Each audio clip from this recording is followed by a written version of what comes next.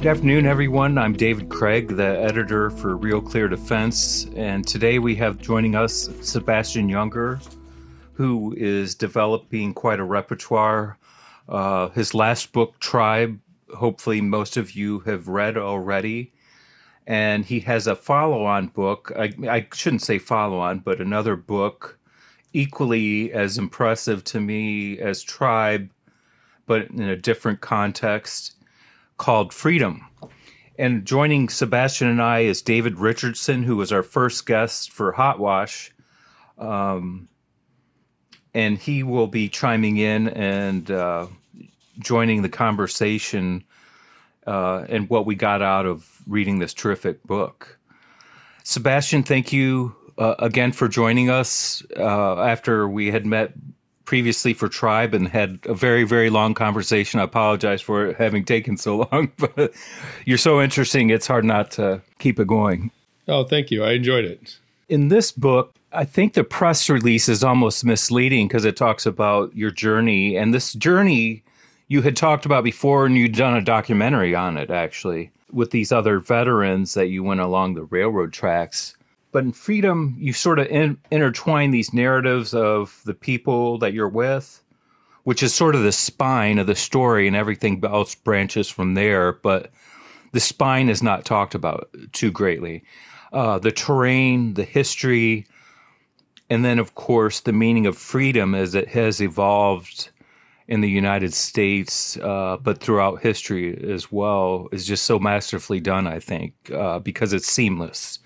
The way that you transition between all of those things. Thank you. Thank you very much. I really appreciate that. I worked hard at it. And in the context of Ken Burns' most recent documentary, because I think that being I don't know, is that a hot topic where you are too? The Hemingway series? I haven't seen it. It pops up on social media pretty regularly, but that doesn't surprise me. He's a polarizing figure, and Ken Burns is well known. So, yeah. Well, it's the thing I enjoyed about his take on Hemingway was he avoided making it polarizing. I think he left. Yeah. I think he left it objective. Right. I think it was fantastic. But there's many. The thing I liked about it was, and then reading your book was like, he obviously indirectly influenced some of your writing in some ways, obviously, I think. And then yes, that for sure. Yeah. At least as far as you explaining things how you see it, but doing it in a way that other people may not see it. You know, one of his great skills wasn't just his simplicity of writing, which is really wasn't as simple as it seemed, I guess, because he went to great lengths to make it seem that way. But you have gone out and traveled the world. You've always found it fascinating to meet with, the working class is not a really good term to use, really. It's just, I was thinking the other day, it's kind of like people that are borderline adrenaline junkies in terms of taking risks and sort of living out there. It started with, your first book on the fishermen, loggers, and military just happened to be another one, and then, of course, what happened to Tim, really got to me almost as though it was like a veteran that had passed away. But I don't know if you want to expound on any of that at all. Yeah. Well, just so for our listeners, Tim Hetherington was my colleague in Afghanistan. We were off at a remote outpost called Restrepo off and on for a year. We documented that with video. I wrote a book about it. And then Tim was killed in Libya a few weeks after we were at the Oscars for Restrepo, and his death was a devastating experience for me. And just another note, I'm interested in work. I'm really interested in dangerous work. Most people that do dangerous work aren't really doing it for thrills. The danger is a downside, and frankly, some of them get used to it, and I think have a hard time living any other way. I think a lot of New York City I live in New York City. I think a lot of New York City firemen, and for that matter, a lot of veterans and whoever else would have a hard time giving up the intensity of the life that they've chosen. But I think we should make a distinction between adrenaline junkies who are, for some understandable reasons, seeking out risk for sort of thrill and entertainment, and people that are making a living doing something dangerous, just to sort of get that out in front of us. No, that's a great point. Yeah. The trip that I took, so at one point, Tim and I were headed down to Washington, D.C. We had all this footage that we'd shot in Afghanistan, and we wanted to make a documentary. We eventually did, and we were going down to D.C. to talk to National Geographic because we needed money to make our film. We never got it. We funded it ourselves and then eventually sold it to Nat Geo. But the on the way down, we were on the train from New York to D.C., and I was sort of staring out the window, and I noticed that along the tracks there always seemed to be a dirt bike trail or a footpath or a access road, maintenance road, or woods and fields, or whatever. There was a way to walk along the tracks, and I said to Tim, "Hey, when all this is done with Restrepo, let's walk from DC to New York along the railroad lines. There's all these abandoned buildings you can sleep in, and bridges you can sleep under, and homeless encampments, and just you go right through ghettos, right through cornfields, right through the suburbs. I mean, you see America from the inside out." And it was clearly a kind of no man's land where you could get away with essentially committing vagrancy. It's also all trespassing, by the way.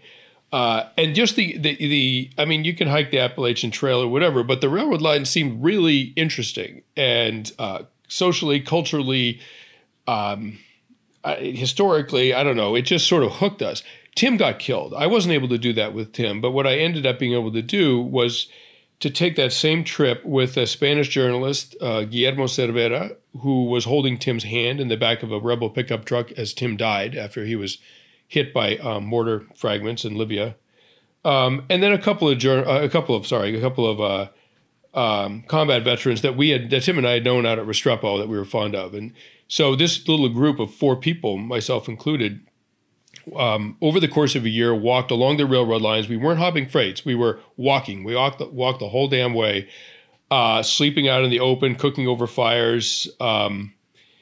Everything, all the way from D.C. to Philly, and then we turned west. We headed west for Pittsburgh, just about to the edge of Pittsburgh. That trip was called The Last Patrol. And in my book, Freedom, I realized, looking back, that was probably the freest I've ever been. And one of my there are many different definitions of freedom, and you can pick and choose the one that you like. But for me, one of the things I said in my book was that we walked 400 miles, and most nights we were the only people who knew where we were, and that there are many definitions of freedom, but surely that's one of them. And so the trip that we took appears intermittently in my book amidst the research about how groups maintain their autonomy, maintain their freedom in the face of larger, more powerful groups, be that your own government or the Roman Empire or whatever it may be. Yeah, Sebastian, I've got your book right here. Fantastic book, by the way. It was one of those, I always take notes in the margin. I read it so fast, I didn't take a lot of notes in the margin. So when I read it, for the second time, I will. Thank you very much. It's a fantastic book. I've taken that route from DC to New York and back a lot of times, and I had the same feelings. Unlike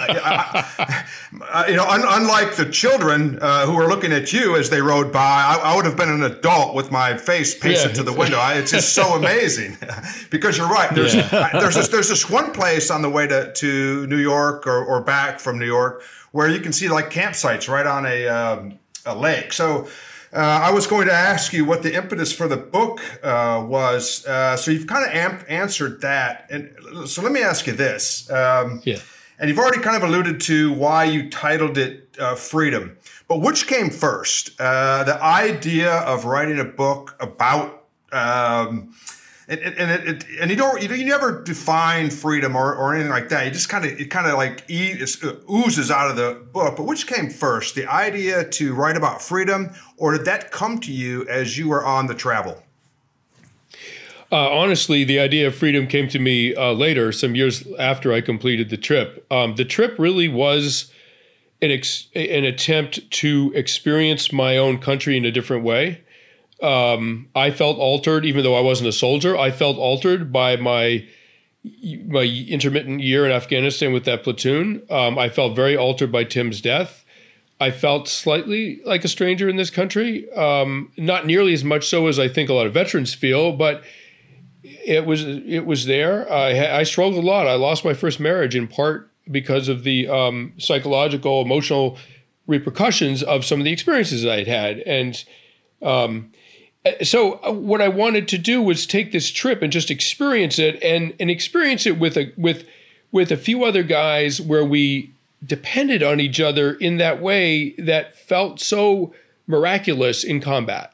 But none of us wanted to be in combat, right? I didn't want to get shot at anymore. I was done with that. But how can you retain that sort of good stuff of very close affiliation without the tragedy that inevitably comes with war? And then it was some years later, I was thinking about freedom as a core human value, along with community. I mean, tribe, it's another word for community. The book's called Tribe because no one would ever buy a book called Community. So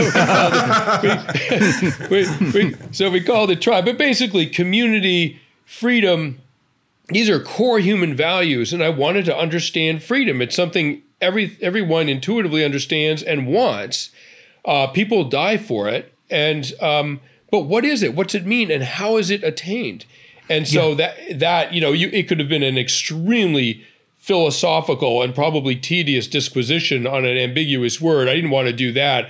I wanted to really get into the nitty-gritty of how do people maintain their freedom. The Apache in the Southwest, for example, why did it take almost 400 years for Spain and then America to finally take their freedom away? I mean, the Apache remained free almost until my grandmother's lifetime. Just right. Extraordinary.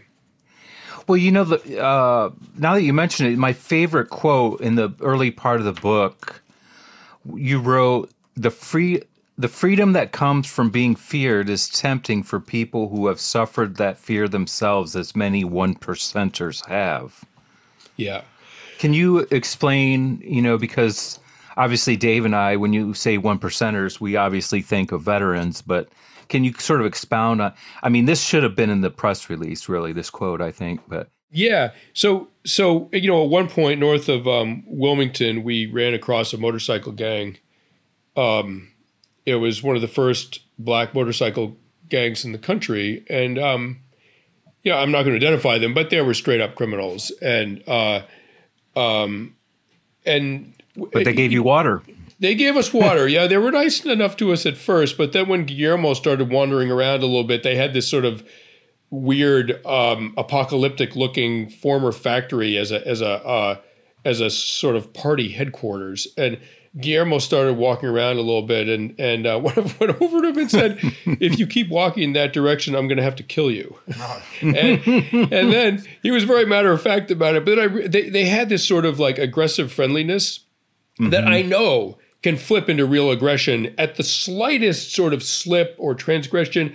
I was like, we have to get out of here. These guys are killers and we're in danger. And so we eventually got out of there. But I started thinking about the freedom that comes with being feared. These are tough guys, I'm sure, from tough neighborhoods. And, even the cops feared these guys. And it did give them a kind of freedom. And, one of the points of my book is that if no one's scared of you, traditionally in history, I don't mean now, we have a fairly law-abiding nation with legal way. People are protected by our laws. But throughout history, hundreds of thousands of years of history, if you were so benign that no one was scared of you, you probably were not free. You probably were someone else's chattel. And that is one of the, arguably sad truths of human history. That the most aggressive people are often the freest because no one dares mess with them. Right. Yeah, that's I think Yuval Harari would say the last time we were truly free were when we were hunter-gatherers. So I don't know if we're going to get back there. To your point, about being shot at war, there's nothing that deflates your fascination with war like having somebody close to you killed. So my condolences there for your friend. You had a close friend killed as well. It's kind of so. Violence is part of America, and I remember explaining to a lady in an art show one time that if you read the history of America, you're essentially reading a version of a history of violence. And the 100 years or so before the French and Indian War was kind of a set-piece warfare. It was violent, but not like it became. And there was an incident that kicked off the French-American or the French and Indian War here in America that you talk about in your book. And it involves our founding father, George Washington. Could you tell us a little bit about that? Yeah, it's fascinating. I mean, we ended our trip in the small city of Connellsville, Pennsylvania, Western PA, and very close to there's a place called Jumonville Glen. Jumonville was a French officer in the 1750s who had been sent to on a sort of reconnaissance mission to see where the English forces were arrayed in Western Pennsylvania. Everyone was the empires were vying for control of the Ohio River Valley, the Mississippi River Valley. I mean, that was the key to the empire, the key to the continent. And there was a lot of there was a big chess game going on in Western Pennsylvania, essentially. And so Jumonville and I think about 30 Canadian soldiers were camped in this little glen in the woods underneath this little cliff, 15, 20-foot high cliff. And George Washington had been sent out with some irregulars and some native trackers and scouts. One of them, they were Seneca, and one of them's name was the Half King. He was known as the Half King. Tenebrisson was his native name. Had been sent out to sort of see what the French were doing and to feel them out and to stop them. And the Half King led Washington's forces all night long through the rain on a rainy May night to the edge of the French encampment while they slept, and they awoke them with gunfire at dawn and killed they were completely ambushed and outgunned, and they eventually surrendered. And after losing quite a number, the French surrendered, and that. And Jumonville was killed by the Half King. The Half King was seeking revenge for the death of his father at the hands of the French, and he ran up and just put a tomahawk in his head. That outraged the French court that sent reinforcements to Fort Duquesne, and so the reinforcements elicited an escalation of forces by the British, and that wound up in Braddock's defeat, a humiliating defeat at the hands of the French in Pennsylvania. And that could not stand. So the British sent more forces, and pretty soon you had the first global war, the 7 Years' War, that the British won that. And arguably, had they not won that, had the French won, the colonists would not have dared throw off the mantle of British protection because the French were breathing down their necks. But the British won, and that in some ways might have allowed the colonists to actually contemplate independence from England. Yeah, I actually think it did. I think that was kind of a enlightening moment for the colonists, and they realized that without the French in the way, they could move west. Speaking of moving on your feet, you walked all this, I think it's 400 miles. I've been on a lot of hikes with a pack on my back, and what I never realized until you wrote about it was it's easier to walk a long ways, actually, with a pack on your back than it is without. Tell us how you discovered that. Yeah, I mean, it's sort of deceptive, and I feel like having some weight on your back gives you a feeling of purpose and momentum that can help the mental aspects of exerting yourself all day long. In fact, it's more tiring. I mean, just physically, it uses up more energy. It beats your legs up. We were carrying 60, 70 pounds, not a huge amount of weight, but if you're walking all day long, it starts to get to you. But there was something about that weight on my back that sometimes made me feel unstoppable. And we were able to run if we had to. I remember just at one point we were feeling our oats, and I just sort of broke into a trot, and it was actually along a bike path. We were going through Philadelphia, one of the few times we were on a sort of like public pathway, and the miles were marked, and I notched a 9-minute mile with 70 pounds, and I was like pretty proud of myself because we'd been walking all day long. And in my book I have a line that I couldn't resist writing. Basically, I was saying, if you can't run a mile with all your gear, you got too much gear. And so we one of the things that helped us the most was falling into a kind of cadence with each other. It would take a while. It would take an hour or two.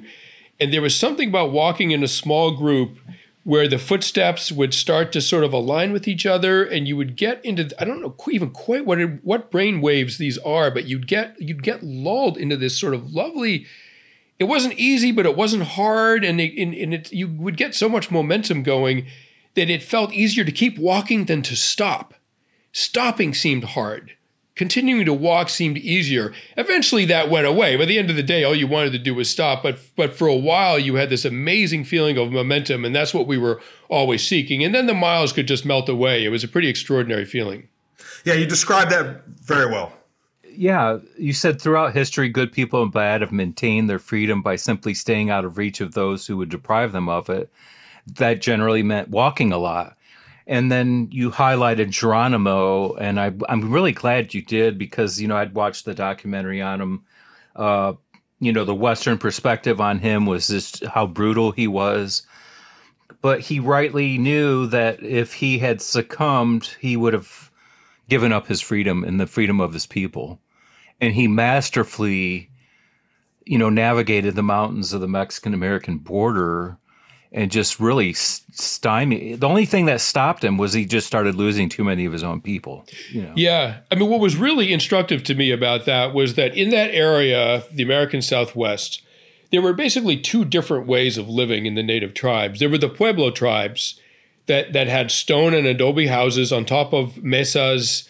They irrigated. They were quite wealthy. I mean, they stayed in place, and they because they were sedentary, they could accumulate wealth, and they were very, very well off for a Stone Age people, right?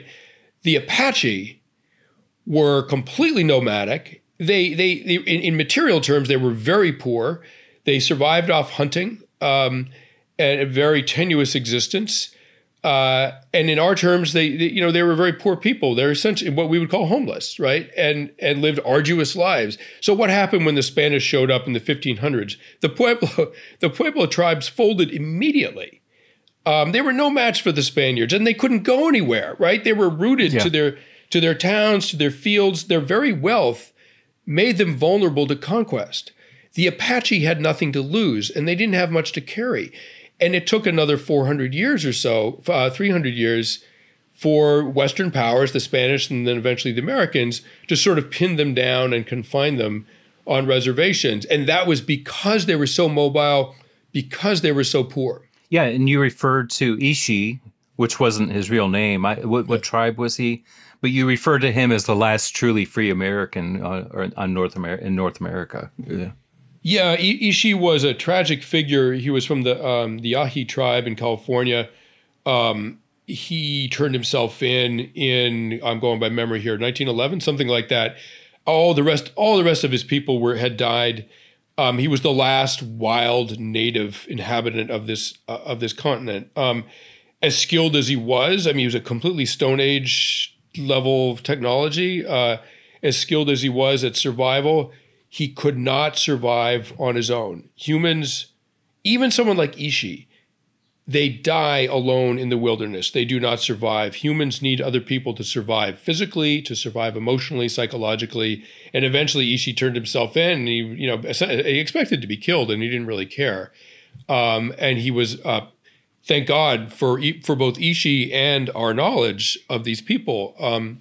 He was sort of scooped up by an anthropologist, Alfred Kroeber, at the UC Berkeley, and he got a job as a janitor, but also basically he informed the anthropology department for years about how about the Yahi survived in the wilderness, and it was extraordinary. He was just an absolute national treasure, and he died, in his 50s, I think around 1916. Yeah, your book Freedom.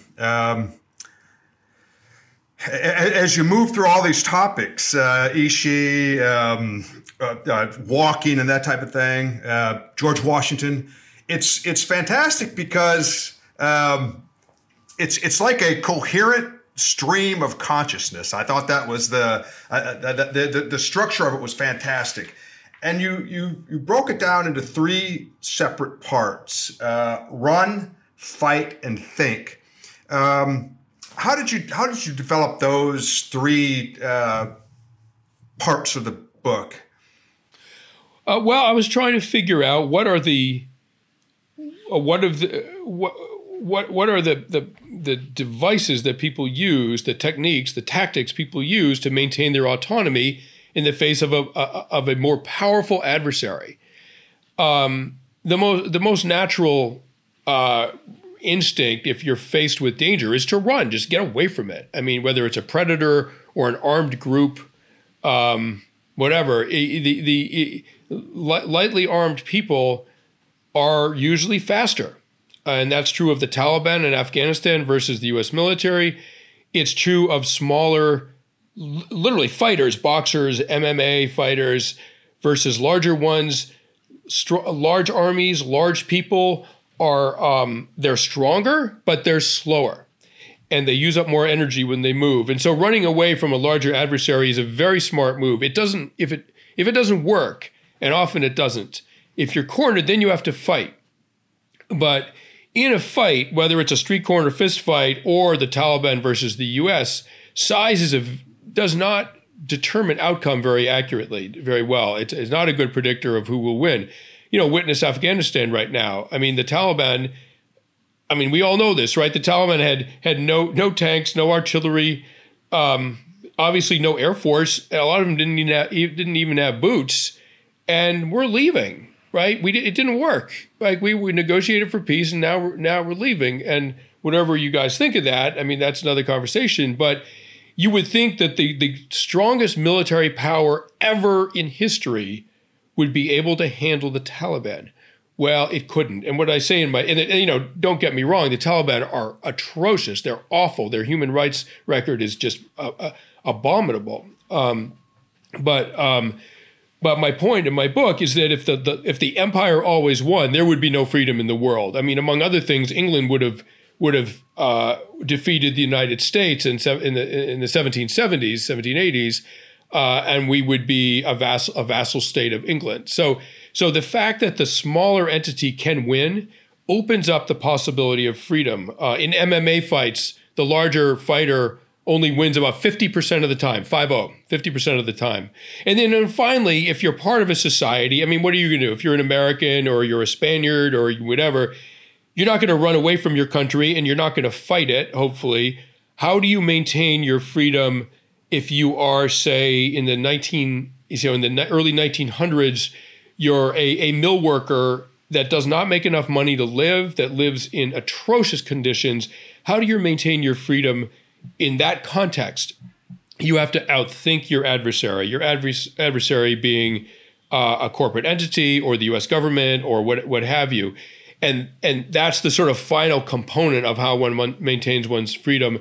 The Irish did it in Ireland against the English in the early part of the 1900s as well. It's among other things, it's a chess game, and the smaller power can often win at chess as well. Yeah, I intuited that, but thank you for walking me the rest of the way through it. Look, speaking of slow, I recall when I was in Afghanistan and the Marine Corps was going to bring tanks in, and I kind of scratched my head and I thought, we might be confused a little bit if we're bringing in tanks. It's not going to help us any. I've got to ask you about one piece of the book. I don't know if have you ever read Albion Seed? Okay, Albion Seed is a scholarly 800-page book that essentially tells or outlines why America is what it is regarding the migrations from Great Britain. And there's 4 major migrations. I'm not going to get into it, but the last great migration to the Americas or the North America, was from the Scots-Irish. And when they came in, the Puritans and the Cavalier culture down south, the Puritans up north, and the Quakers were somewhat aghast because they had thought they left those people behind. And you referred to them as the notorious Scots-Irish, and I'm Scot-Irish. So I just wanted to expound on I loved it because, Jim Webb wrote a book called Born Fighting, The History of the Scot-Irish. So could you tell me about the notorious Scots-Irish? Well, I talk about them in the context of the Pennsylvania frontier. And look, a lot of hardworking, brave, tough people went through that area. Right. The early Dutch, the Germans, the English. It was a tough neighborhood. Killed a lot of people, and anyone in there was very, very tough. it had to be. But then the Scotch-Irish showed up, and it was, and at least in the accounts of the day, it seemed to be a whole other level of willingness to fight. And so there was literally there were.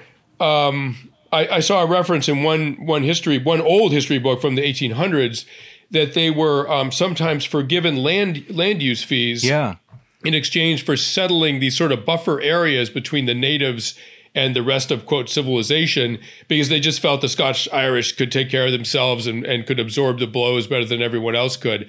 And I think the Scotch-Irish, newly arrived on these shores with probably not a penny to their name, were very happy to take a deal like that. And the same story was played out all throughout the South. The South was settled by a lot of Scotch-Irish, and it has been said, and those people form the bulk of the U.S. military. And it's been said that there's a martial tradition in Scotch-Irish culture. I'm part Scottish, by the way, as well, on my mother's side, that there's a martial tradition that sort of lives on in the current U.S. military today. Yeah, if you look at the combat casualties, infantrymen, any of the ground combat, it's stuffed with country boys, otherwise known as Scots-Irish, hillbillies, white trash, whatever you want to call us. We're there. So back to you, David. Yeah, in the second portion of the book, in addition to war, you kind of talk about the balance of democracy and maintaining power for a nation state. You talk about a nation's freedom to maximize its own prosperity and an individual's freedom to own and control land. And then you get into international law as one of the greatest achievements of Western society at maintaining that delicate balance between national sovereignty and collective action.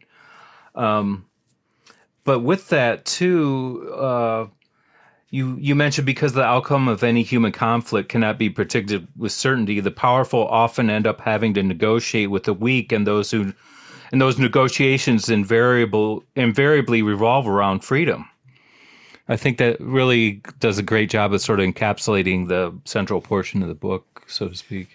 Thank you. Yeah, it's worth circling back to this idea of defense.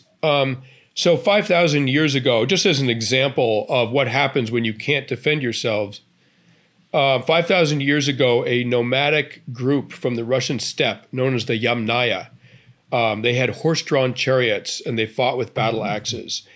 And they basically rode roughshod through Europe and plunged into Spain. It wasn't Spain then, the Iberian Peninsula. And within 100 years or so, they seem to have wiped out all of the men of the Iberian Peninsula. They traveled without women, and they didn't kill the women, of course. They presumably mated with them because the modern Spaniards carry the genetic markers from the original Neolithic female population of Spain and from the Yamnaya. And the male Iberians 5,000 years ago, because they could not defend themselves, were completely scrubbed from the human gene pool. Obviously an extreme deprivation of their freedom. And one of the amazing things about international law is basically the community of nations has said no individual nation will necessarily have to defend its own freedom from an aggressive, maybe more powerful enemy. The community of nations will guarantee that. And it doesn't always work that well, but the intent is there. And certainly as my father grew up in Europe, as fascism took over Europe with the Nazis, the community of nations, spearheaded by England and America, restored freedom to Western Europe and arguably to the world. So it's human rights. A lot of human rights law and international treaties came out of that. So it's just, we've come a long way from the Yamnaya, and it means that we don't necessarily have to physically defend ourselves in order to maintain our freedom. But with that, too, you cited James Woodburn on the Hadza of East Africa, where he was quoted as saying, or you quoted him as saying, inequalities of wealth, power, and prestige are potential sources of envy and resentment that can be dangerous for the holders of power. Yes. Can you expound on that? Yeah. I mean, that's very contemporary now, actually. But no, of course. I mean, look, hunter-gatherer communities had the same interpersonal troubles that we do, of course. I mean, if there was someone who was powerful and abusive of that, I mean, having power is one thing. Abusing your power, claiming special privilege because you're in a position of responsibility, that's another matter entirely. And so hunter-gatherer communities that were very vulnerable to internal conflict, and that was one of the most dangerous things to their survival was internal conflict. They had all these mechanisms for making sure that leaders, and every group needs a leader, that leaders were not able to exploit their position. And a leader might be a great hunter, for example. Western society doesn't work that way. And as I say in the book, any society that's well organized enough to defend itself against an enemy is also well organized enough to oppress its own members. Right. And that's where democratic laws come into play. That's where the populace has to be on guard against an abusive or despotic ruler who wants to be in that position mainly to serve himself or herself. Yeah, you said the great virtue of the hunter-gatherer societies around the world was that although leaders understandably had more prestige than other people, they did not have more rights. And I think that contemporarily we have this issue now where the political class, so to speak, has over time evolved to distance themselves to having different rights, like they don't pay into Social Security. With schools closing down, their kids all go to private school and they're getting taught in person as compared to the rest of us. Dave, did you want to expound on that? Well, yeah. I mean, let me just say there is economic injustice or economic disparity, maybe a better word for it, which is what the examples you cited are those. But when the framers of the Constitution began this great country, they did not exempt themselves from the laws of the land. They basically said, if we break the law, we're subject to the same laws that the citizenry is, and that the political leaders of this country are there to serve the populace. The populace isn't there to serve them. And that was a break with thousands of years of European tradition, of tradition of European monarchs basically being sort of gods come to earth who are untouchable by the layperson. Right. Yeah. So for the listeners out there, you can hear the topics that we're discussing, and they're pretty profound. You talked about the Gini coefficient. We don't have to go into that, but Sebastian's book is 133 pages long. I'm sitting here looking at the last page, and you get at these things kind of casually, which is great, because that's kind of how you want to be. That's how you want to get to it, because it's a surprise in a way as you tackle these things. So I'm assuming that you're a voracious reader. What are you reading right now, Sebastian? I used to be a voracious reader. I have two young children, two girls, age 4 and age 16 months, and I'm working an awful lot. So I'm writing about fascism. My dad grew up in Spain and fled Spain when the fascists took over, and I'm writing about how fascism worked in Spain in the 1930s, and so I just read a whole pile of books about the Spanish Civil War. I haven't read for pleasure in a long time because I work really hard, and I really want to get back to it. Have you ever looked at Robert Motherwell's paintings about the Spanish Civil War? No, I will, though. I haven't. Yeah, you should take a look at those. He did a whole series, and I can't remember what they're titled, but essentially it's about the Spanish Civil War. By the way, it looks like we both got started a little late with kids because I think we're about the same age, and I have a 5 and a 6-year-old, 2 boys, by the way. Oh, 2 boys! Oh my God. So that sounds energetic. I've heard that the boys and girls at this age are really different, and but it's all hard, Like, I mean, it's the best thing I could ever imagine doing. Honestly, I'm very proud of the life I've lived till now, and I would trade all of it in a heartbeat for what I'm doing at the moment. But boy, it can be tough. Oh, if I'd known how much fun kids are 30 years ago, I would have started having them. I'd have had 20 by now. So I'm fortunate to have started late. Back to you, David. And then getting back to sort of how you round out the book, you talk about democracy's core virtue of insisting leaders be accountable to others and willing to make sacrifices is crucial to any group that faces adversity. And leaders who don't, and this I guess this just stood out to me, leaders who don't sacrifice aren't leaders but opportunists. I thought that was really interesting, and maybe if you could take that and sort of round out how you kind of finished out the book there. Yeah, I mean, what your theme that you really wanted to get across at the end there. Yeah, I mean, in most marginal societies, marginal groups, be that hunter-gatherers or motorcycle gangs, I think some aspects of the U.S. military, and insurgencies and revolutionaries, like in Ireland during the Easter Rising.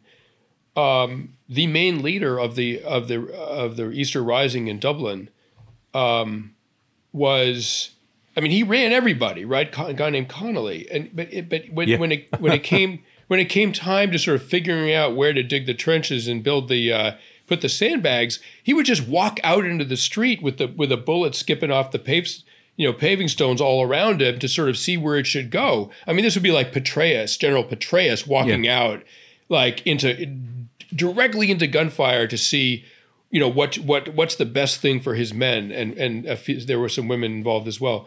I saw Ahmad Shah Massoud do that in 2000. I was with him in northern Afghanistan as he fought the Taliban. A year before 9/11, he was trying to plan an infantry assault up a ridge into an entrenched position on a ridgetop that the Taliban and Al Qaeda held. And he knew there were minefields, and he had to figure out where they were. And he went into no man's land with a pair of binoculars so close to the Taliban lines that he started getting shot at.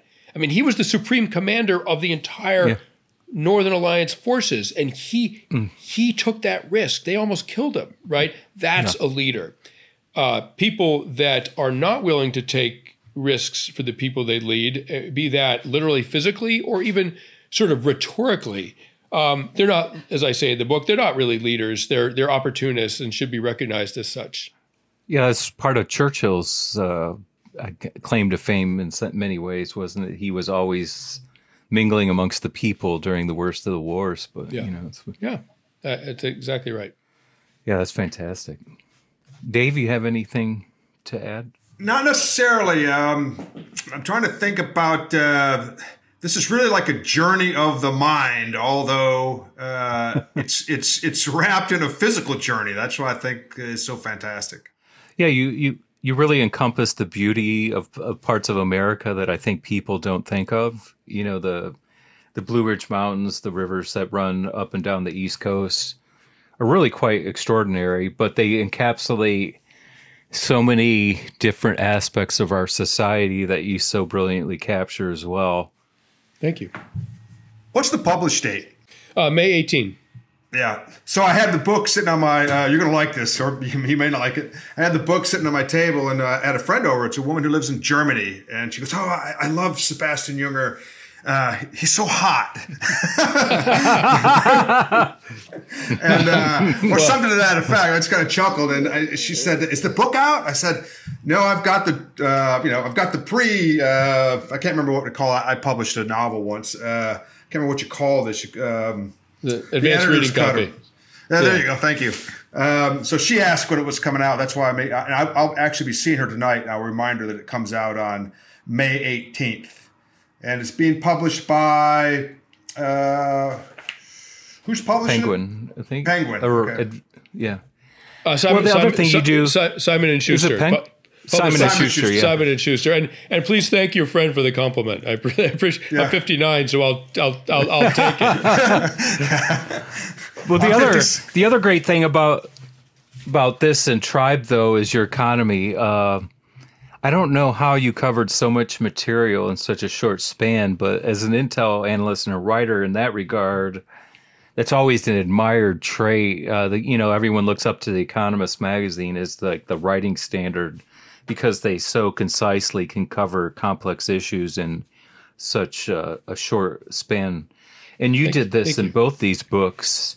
Thank you. To extent, and it kind of compels us to want to go and research a little more on some of these other topics, My goal is, and it's so contemporary. I mean, it's or timeless. Maybe it's timeless. I mean, both these concepts of tribe, community, and then freedom, which is a sort of an extension of that. I think, right? Yeah. Yeah, absolutely. Yeah. I mean, I don't want to be the definitive account of anything. I want to have an original idea that makes people think in a slightly different way, that then leads them to inquire into the world in a way that maybe they haven't before. That's really what I want to do as a writer. Yeah, right. You definitely did. I've been looking into the Gini coefficient. I enjoyed that piece. Thank you. Well, Sebastian, we've I think probably expended our time, and especially yours, as valuable as it is. So I just wanted to thank you for being a guest on our podcast, Hogwash. The great pleasure we had in reading your book and discussing it with you today. And we really wish you great success with the book. I mean, David and I are so impressed with this book, we'd be remiss if this isn't a great success, I think. Thank you. I really appreciate the conversation, guys, and the enthusiasm. You're some of the first people I've talked to that I don't know who have read the book. So all of this is music to my ears that you guys liked it.